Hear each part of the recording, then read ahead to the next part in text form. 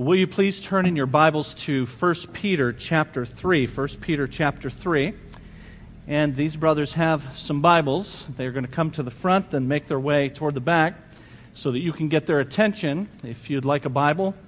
And we would like for you to have one, and particularly to have one now so that you can see the passage that we'll be considering in 1 Peter. Those Bibles are marked at that particular passage so you don't have to fumble around to find it.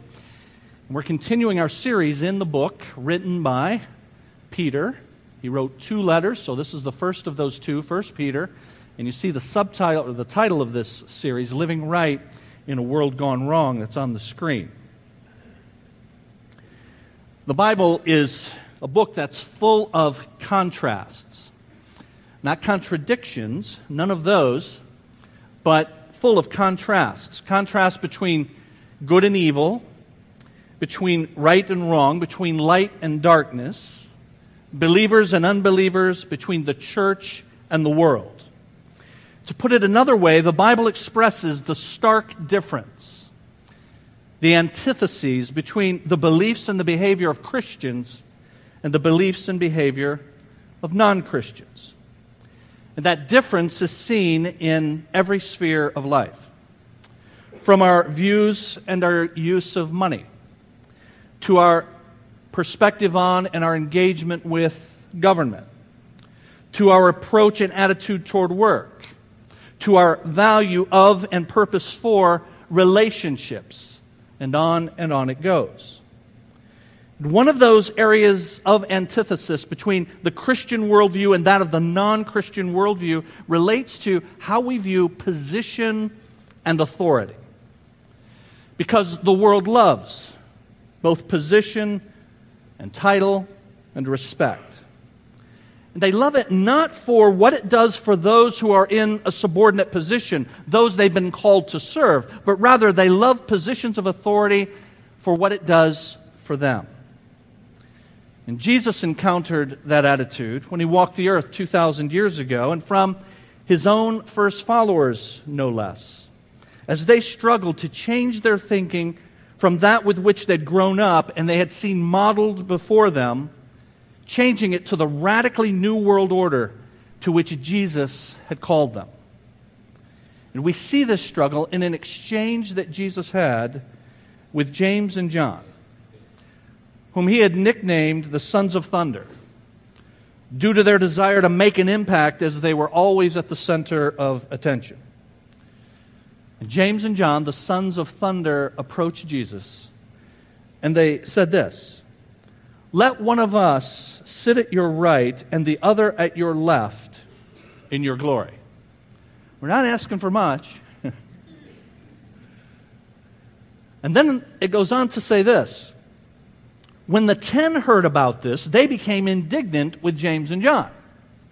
Now, you might immediately think they became indignant with James and John because this is an inappropriate question. It's just as likely that they were indignant because they got there first.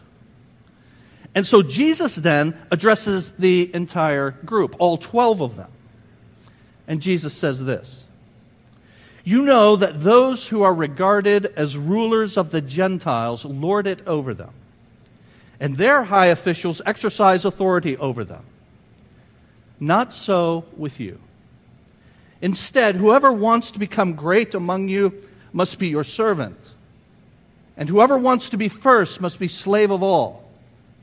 For even the Son of Man did not come to be served, but to serve, and to give his life as a ransom for many." Now, when Jesus says this and he talks to the 12, he is talking to men who were born and bred in the Jewish religion. Jesus himself was born into a Jewish family. And so when he says the Gentiles do this, but not so you, he's saying those who are not the people of God, those who are outside the chosen people behave in a particular way. But in contrast to them, this is how you view things. And that's why he uses the word Gentiles. But when he says this is how the Gentiles behave, he's actually using the same word that's used in the key verse in 1 Peter. And I've been pointing out this key verse to you over the last few weeks. It's found in chapter 2 and verse 12. And it says there, as you see, I trust, live such good lives among the pagans. And when it says pagans, that's the same word for the Gentiles. Live such good lives among those who are outside the people of God, that though they accuse you of doing wrong, they may see your good deeds and glorify God when He visits us. Jesus is saying that pagans, unbelievers, because of their radically different value system, have a radically different view of everything, including things like position and authority. And they will use it in a selfish way. Christians are to use it in a sacrificial way. And this book of 1 Peter is written to encourage first century Christians who are indeed different. And because of that difference, they're experiencing suffering in the form of persecution because of their stand for Christ. And how is it that they're to behave then in everyday life in order to please God and show the difference that Christ has made? That explanation begins in chapter 2 and verse 13. After stating this key verse, live such good lives among the pagans, that in verse 12. Then verse 13 of chapter 2 begins to explain, this is how you Christians live, this is how you behave differently, so that the radically different view of the world that we own is seen among those who are in the culture. And so every relationship the Christian is involved with, government and work and family life, is addressed beginning in chapter 2 and verse 13, and then down through chapter 3 and verse 7 that we'll consider today. And in all of these, we're told that Christians are to display these different attitudes so that the difference that Christ makes is going to be evident.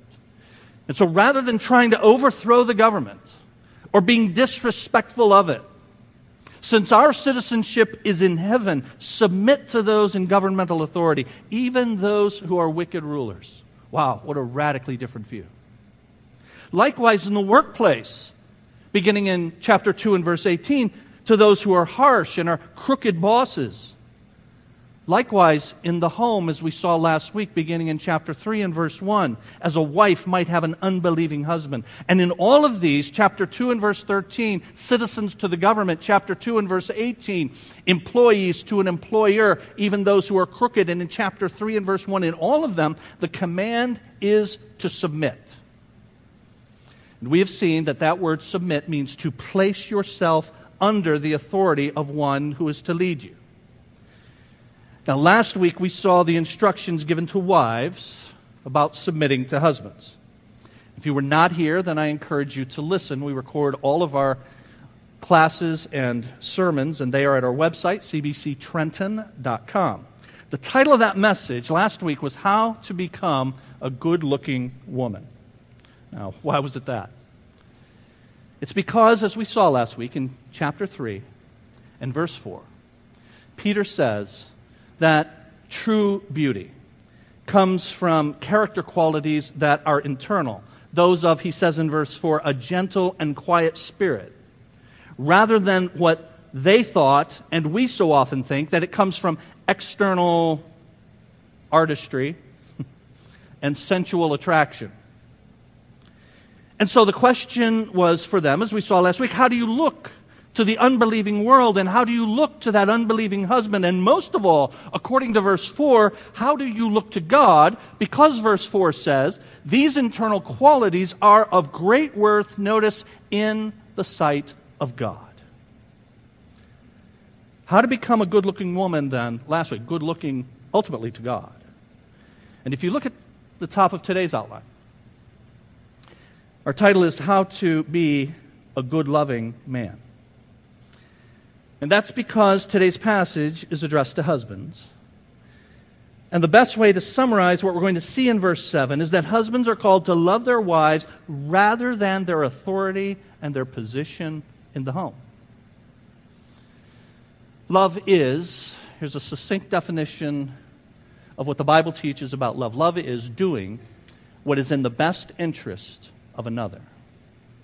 Love is doing what is in the best interest of another. So Christian husbands will use their position not for their own selfish purposes, but for the benefit of the wives that they've been called to lead.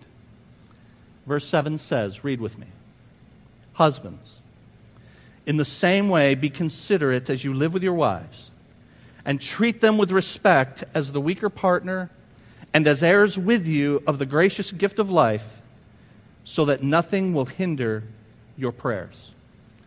Let's ask God to help us as we look at His Word together.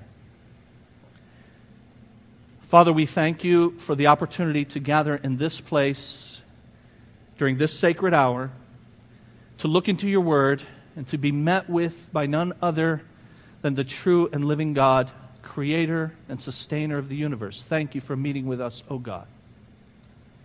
We thank you for giving us these words, these eternal words that come to us through the pen of your servant Peter, but they come to us from our God. And help us to see them as such. They are commands to us, and they are life for us. Help us then to heed them. Help us to be nourished by them, and to leave this place better equipped to give glory to you. We pray in Jesus' name. Amen. Now, verse 7, one verse devoted to husbands. Verses 1 through 6 are devoted to wives. Why 6 verses for wives? 1 verse for husbands. Well, it's fairly clear, is it not, that women are more sinful. Half of you agree with that. Actually, the answer is found in the context. That goes back, as I've said, to chapter 2 and verse 13, and what it is that Peter is trying to highlight. In each of the 3 relationships that he's addressed so far, he's focused on those who are vulnerable to mistreatment in those relationships. And so citizens are vulnerable to mistreatment by the government, employees to mistreatment by bosses, wives are vulnerable to mistreatment by husbands. And so that's the focus, and therefore that gets most of the verses. But lest anyone think it's okay for Christian husbands to mistreat their wives because it was common in the surrounding culture, we're given this verse, though it is succinct, it's loaded with meaning and instruction. And this is because the focus is on those who are in the vulnerable position in these various relationships. This is the main reason the woman is called in verse 7 the weaker partner. It's not, certainly not, that she is intellectually or spiritually inferior, as we looked at last week, but rather she's in the weaker, vulnerable position.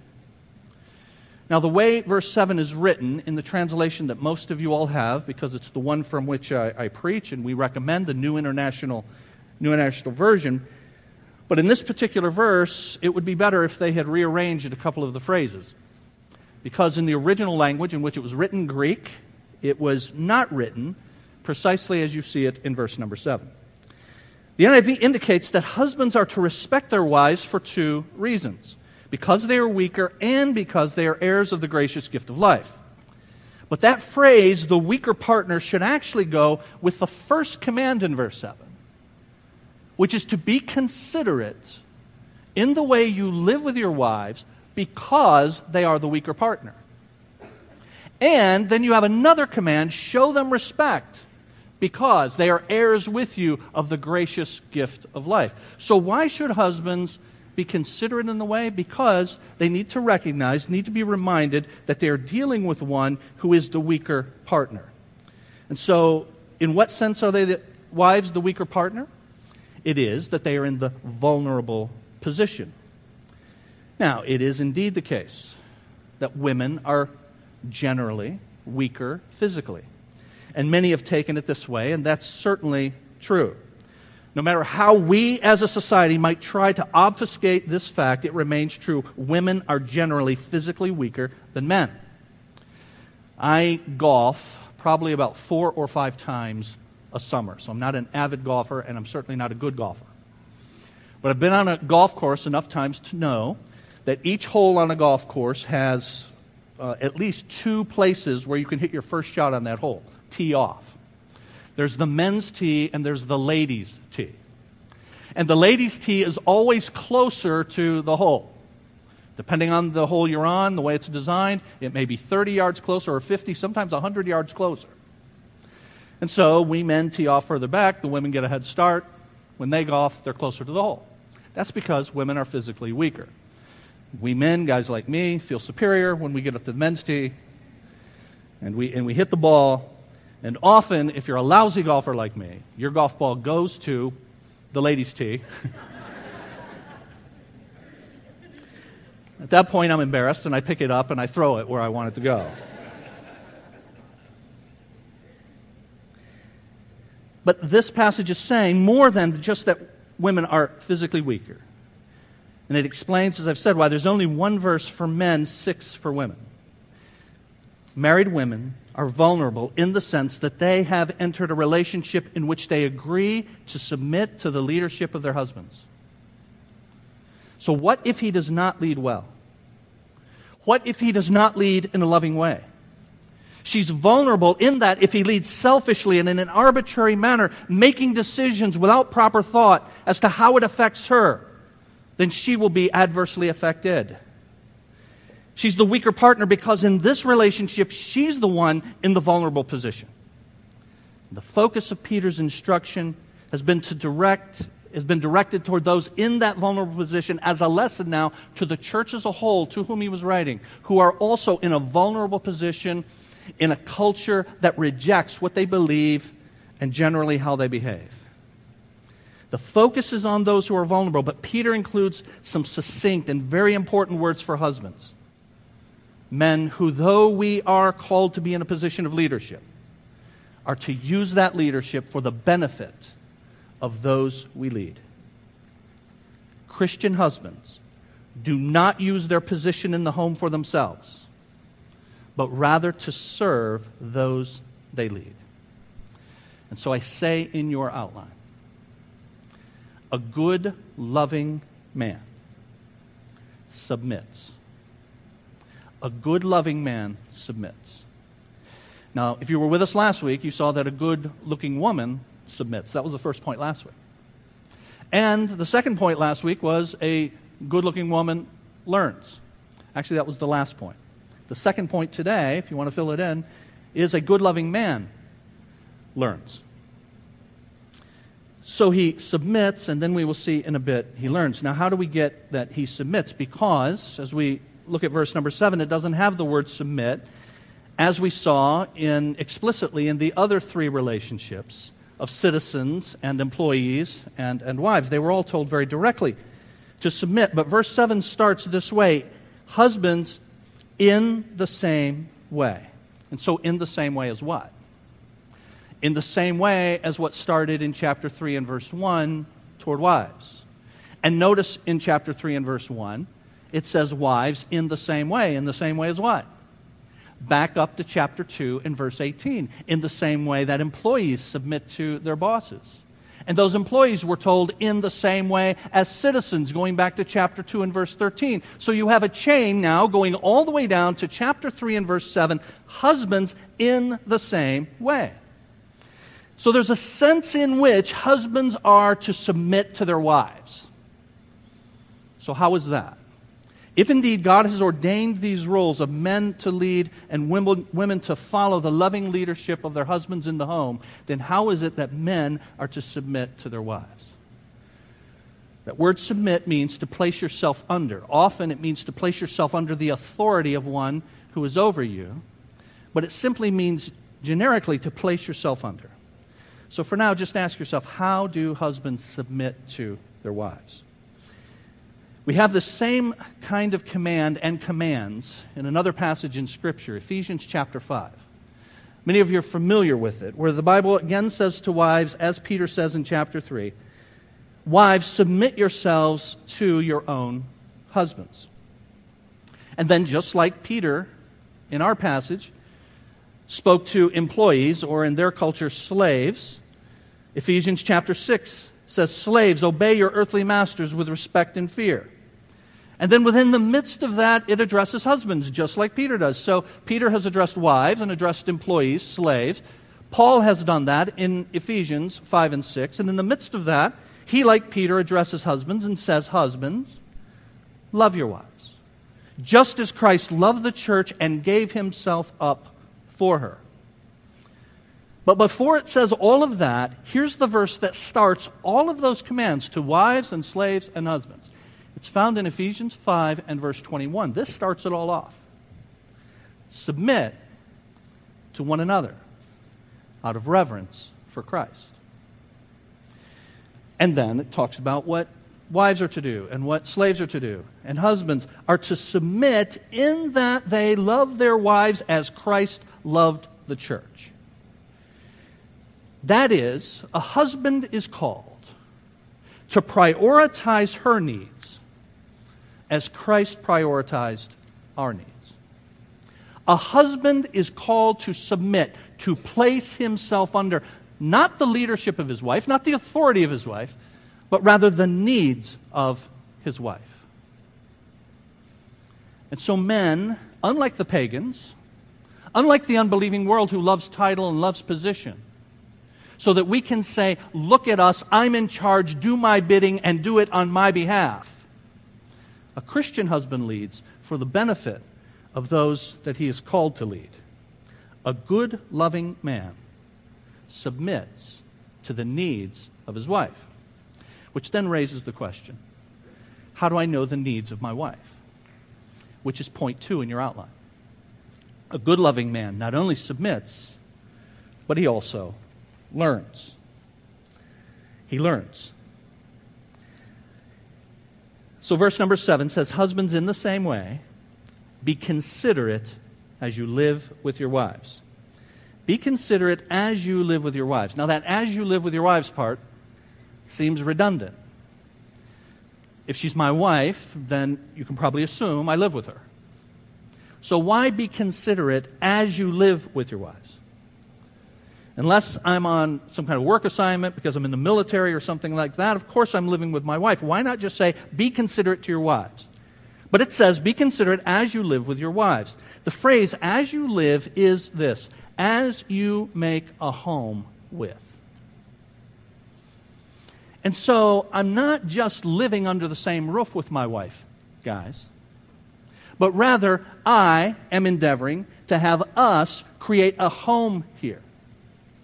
And as I am doing that, as we are making a home together, and as I am leading in that process, I am to be considerate. We'll see what that means in a moment. This means that this learning that I have to undergo in order to know the needs of my wife so that I can place myself under those as the way of loving her as Christ loved the church, this learning all takes place in a homeschool, so to speak, environment. So the command is to be considerate. And when we see that word considerate, we usually think of being kind, someone who's polite. Oh, how considerate that was of you. And that's certainly included. But the word that's translated as this command, be considerate, actually has to do with what we know about our wives. It's literally live with them according to knowledge. And so it means, men, as we are creating a home with our wives, we live with them in a way that we are learning about them so that we can submit to their needs. So what is it that I need to learn as a husband? I need to learn a few things, and I have them in your outline. A good, loving man learns about women in general. One preacher has pointed out 3, what should be obvious, differences between men and women. I'm going to go through those to show that men and women are different in general, and therefore we husbands need to be learning about women in general as we live with our wives. Now, what are some of those 3 ways? Men and women have different biological makeup. And that biological makeup provides a great deal of differences between the way we behave and the way we function. We could dismiss many aspects of that, but let me share one little known fact about the biological difference between men and women. From data that was compiled by a professor at the Georgetown School of Medicine, his research shows that on the average, women have 20% fewer red blood cells than men. Now, it's the red blood cells that distribute oxygen throughout the body, and therefore, by their physical makeup, women tire more easily than men do. It means that women are generally more susceptible to fainting spells than men. And so what does that mean to me as a man, as a husband, as I know these differences between men and women generally? One of those being biological makeup. It means, men, we cannot drive our wives like a drill sergeant. It means that you need to structure rest into the schedule of this home that you are making together. And so there are biological differences, but it should be obvious, different patterns of communication. In general, when men communicate, they have an objective in mind. They're trying to transfer information from one person to another.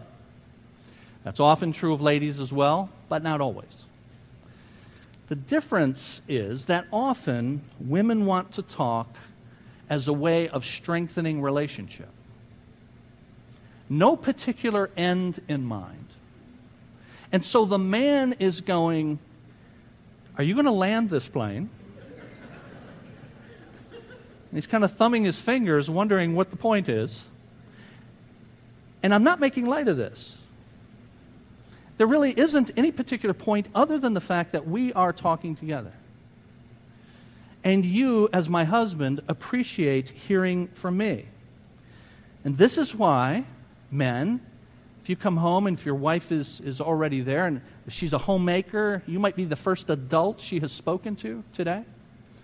And she begins to unload what has happened during the day. Now, you need a little time to unwind, especially if you live in this area and you got caught by what John Roberts calls the stupid train on the way home.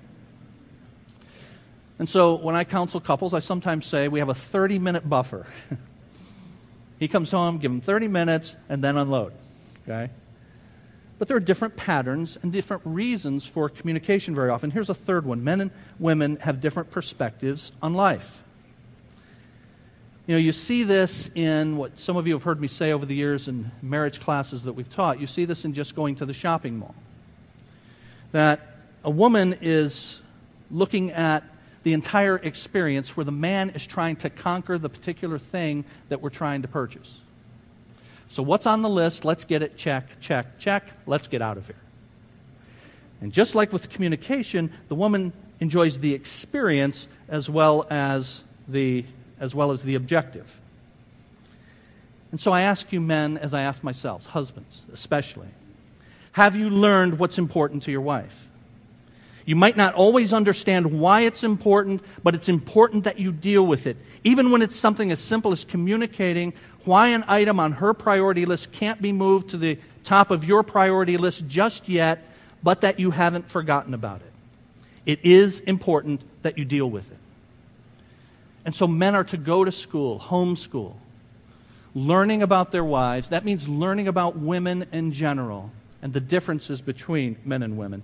But I say secondly in your outline, he learns about his wife in particular. Women in general, but now his wife, as he's considerate, as he's dwelling with her, living with her according to knowledge, he's now learning about her needs and her issues in particular. So this would be answering questions like, what are my wife's unique gifts? And there's women in general, but now I'm married to this woman that God has given to me. And what's unique about her so that I can submit to her needs? What are her unique gifts so that I can help her exploit those and exercise those for the glory of God? What are her unique goals? What are her struggles? Her physical struggles. It is not uncommon at all after a young couple gets married that the female develops some sort of physical manifestation of some kind of problem. It's not always, certainly, perhaps not most of the time, but not unusual. And I've seen it over and over again. It's happened in a number of our families here. So what are her struggles? Physical struggles, spiritual struggles. What are her frustrations? The only way I'm going to know those is for me to glean those from her. Now, I'm going to address that a bit in just a moment. But a man who is being considerate, considering, thinking about, dwelling with knowledge with his wife, dwelling according to knowledge with his wife, is one who looks at and learns about the differences between women in general, his wife in particular. And then I say, third point, that the way Peter wrote this, it means that we men, we husbands, learn about our wives for life. For life. And here's why. The tense in which this is written, be considerate, dwell according to knowledge, is one that assumes that this is an ongoing action. So this is something that we men don't do because I heard the sermon on September 1st, and you were there, you heard it, or the women who are in the nursery are going to hear about it from the other women, and so you heard about it, and so I'm supposed to do it, and so let's sit down and let's do it, and let's go through the thing. What are your frustrations? Check. What are your unique gifts? Cool. All right, we done with that? Let's move on. Now, why do we think that God would command us, men, to do this in an ongoing way for life?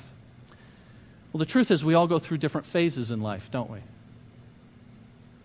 And as we go through different phases, those needs change. Those needs that I am commanded to place myself under as I love my wife. I have to know what those are, and I have to know what those are at the different phases. So it means we have to ask. And we have to ask, how can I help you? Which is going to set you up, men, for implied or perhaps explicit criticism of how you've been helping or haven't been helping. And I'm convinced this is one of the great reasons that we men don't ask. We don't ask for evaluation because we don't really want to know the answers. Because it may involve things we need to change, which implies criticism of what we've been doing, and that hurts. But I am telling you, dear friends, that in every area of life to which God calls us, if we are going to improve day by day and year by year, it means we must evaluate how we've been doing. Pastor Matt leads very well our community group ministry.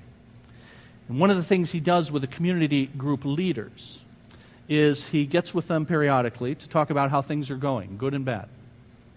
And one way he evaluates how things are going, good and bad, is he recently put out a questionnaire to the community group participants and asked a number of questions about how your group is functioning and so on. Many of you received that and responded to that. But a few of the questions related to the community group leader. How's the community group leader doing? How does the discussion go? Now, those were anonymous as they came back, and Pastor Matt compiled them for each of us community group leaders, and then just gave the comments. We didn't know from whom they came. But the truth is, you get something like that, there's going to be some criticism, isn't there? There's going to be some positive, hopefully more positive than negative, but there, in all likelihood, is going to be some negative. I remember getting my negatives. Yikes. That hurts. But guess what? I need that. I need that to improve.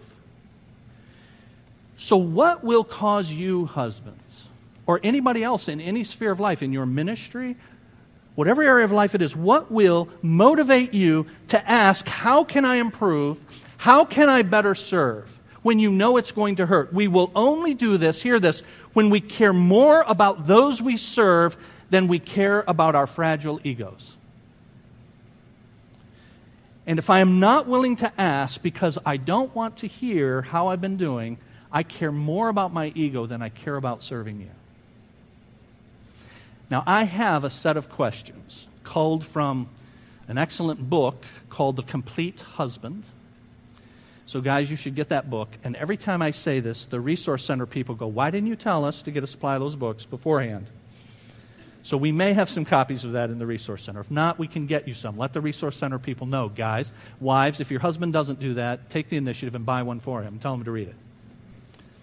And if you don't want to read the book, if you just want the questions that come out of the book, email me, kb@cbctrenton.com, and I will email the questions that Lou Priolo says to ask your wife in order to evaluate how you can better serve her. A good, loving man submits to the needs of his wife. How does he know what those needs are? Because he is one who learns. And a good, loving man is, thirdly, one who respects. Respects. Verse 7. Be considerate as you live with your wives, and then the phrase, as the weaker partner, should be there. And now, treat them with respect, as heirs with you of the gracious gift of life. So Peter explicitly reminds us husbands that though we have differences in our roles, there is no difference before God in our status. Heirs with you of the gracious gift of life. Ultimately, life with God, salvation. And so we are equal in our standing before God, in our position, in who we are. And so men, we are to respect our wife's position, but I would suggest to you we're also to respect her role as well. And here's why I say that. Yes, she's every bit your equal by virtue of having been made in the image of God and remade in the image of Christ in salvation, and thus an heir with you of the gracious gift of life. But it's not only her position that we're to respect, because respect here is the word for honor. You're to honor her. Now think about that. I'm to honor her because she's saved like I am. Well, the truth is, this salvation has no merit attached to it. It's all by the grace of God, right?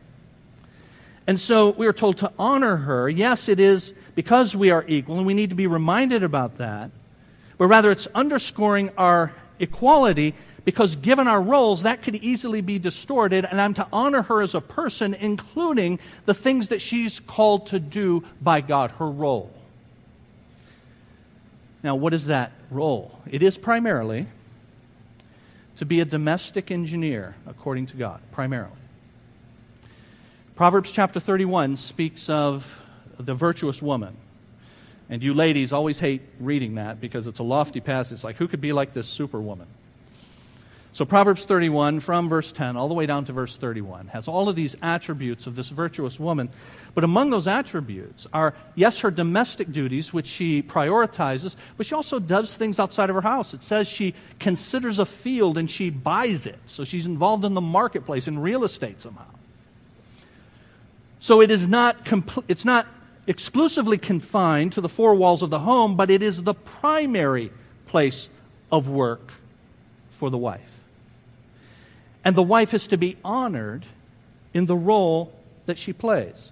Remember, the phrase, as you live, is as you make a home with.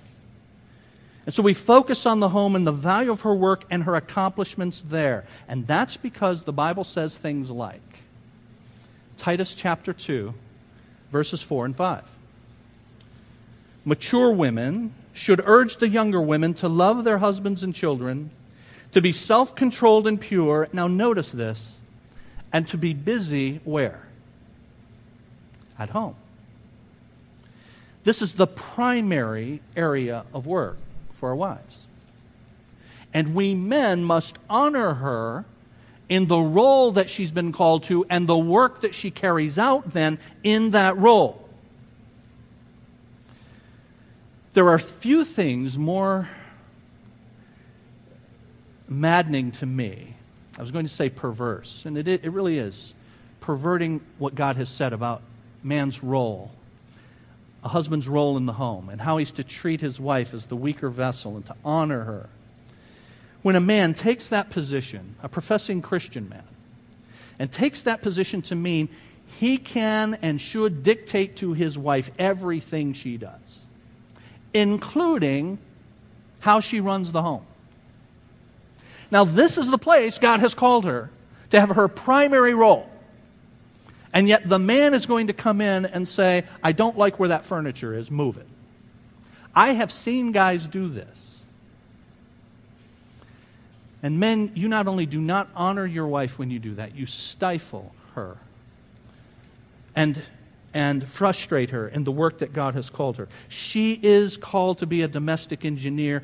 Give her the run of the home. Supply her with what she needs to make it home and what she needs to make it a workshop for her in her domestic duties. We have men who dictate to their wives how much money they spend. Now look, we got to have a budget, and wives need to submit to that budget as the husbands do. But on the extreme end, we all know how hypocritical it is for a man to go and buy his boy toy, whatever that is, whenever he wants, but then to have his wife on this strict budget for things that might be needed or that she thinks are needed for the home. Men, if any of that describes you, you're failing to show Jesus to your wife. You're failing to love your wife as Christ loved the church and placed himself under her needs. And so a good loving man submits to the needs of his wife. He learns what those needs are. He respects her in who she is and the role that God has called her to play. And lastly, in your outline, a good loving man heeds. Now, why do I say that? Last part of verse 7. Do all of this so that nothing will hinder your prayers. So as we've gone through this together, brothers, there are areas for each man here that you say, I need to improve. I at least need to find out from my wife those things that I need to improve. And I am suggesting to you that you heed the warning that Peter gives, that we do these things so that nothing will hinder our prayers. What Peter is saying is this: when you do not dwell with your wife in a way that loves her as Christ loved the church, submitting, placing yourself under her needs, living sacrificially for her, not for you. When you fail to do that, your relationship not only with her is not right, your relationship with God is not right. You cannot claim to be a godly man while failing to treat your wife in a godly way. And the Bible says this elsewhere. Jesus said in Matthew chapter 5, if you're offering your gift at the altar, and there remember your brother or sister has something against you, leave your gift there in front of the altar. First go and be reconciled to them, then come and offer your gift. God is saying your relationship with me is affected, your fellowship with me is affected on the vertical plane when you don't have right relationships with those on the horizontal plane. We see it again in Galatians chapter 5. Notice this. Galatians chapter 5 says the entire law is fulfilled in keeping this one command, love your neighbor as yourself. Now, if you're thinking for a moment, you're saying that one command, love your neighbor as yourself, wasn't Jesus asked which is the greatest command? And Jesus said there are two. Love the Lord your God with all your heart, with all your mind, with all of your soul. And this is the first and greatest commandment, Jesus said. And the second is like it. Love your neighbor as yourself. How is it that Paul can say in Galatians 5, the entire law is fulfilled in keeping this one command, love your neighbor as yourself? It's because the second command is implied in the first and is dependent on the first. You will not love your neighbor as yourself. You will not love your wife as Christ loved the church if you do not first love God with all your heart and all your mind and all your soul. Now, I started out saying that all of this, men, means loving our wives. This is what it means to be a good, loving man. Because love is doing what is in the best interest of another, and that is the biblical definition of love. And so I say with your take-home truth in your outline, we now as men, husbands, glorify God when we love those who are vulnerable, who are weak. In this case, our wives in our homes. Now, what's going to motivate you to do that? What's going to give you the power to do that? If you don't care to do that, if you have heard what has been said today and you say that's not for me, I am not going to do that, then I'm just going to say point blank, you don't know Jesus. You cannot be a follower of Jesus and say, I'm not going to love as Jesus loved. Now, you can be a follower of Jesus and fail at it. That's true for all of us. But if you're truly a follower of the Lord Jesus, then you want to love as He loved. And that will only be your motivation if you have a relationship with Him. How do I obtain a relationship with Him? I realize that I'm a sinner, and that Christ is the answer to that sin by virtue of his person and work, his absolutely righteous life, and his death on the cross. And I repent. Lord, I'm going to go your way, not my way. I have lived selfishly. I've done that in most areas of my life, including in my married life. But I want to follow your way now. I want to follow the way of Jesus now. Repent and receive Jesus into your life. When you call upon him, when we bow and pray in just a moment, and you acknowledge your sins, some of it revealed perhaps today, but we are sinners by virtue of who we are, not just what we do. Our sin is much larger and much deeper than just the things I've been able to scratch upon today. But some of it has been revealed. It's much worse than you think, and it requires the death of God the Son. But thanks be to God, he did what you could not do. And he paid the penalty for your sin, and he lived the life that you and I were called to live. And when you receive him, all of that is applied to you. And so you acknowledge your sin, and you ask God to forgive you, and you ask for the person and work of Jesus to be applied to you personally. Then God brings you into his family. He gives you his Holy Spirit, and he begins to motivate you to do what he tells you in his word is what Jesus would do. But it must start there.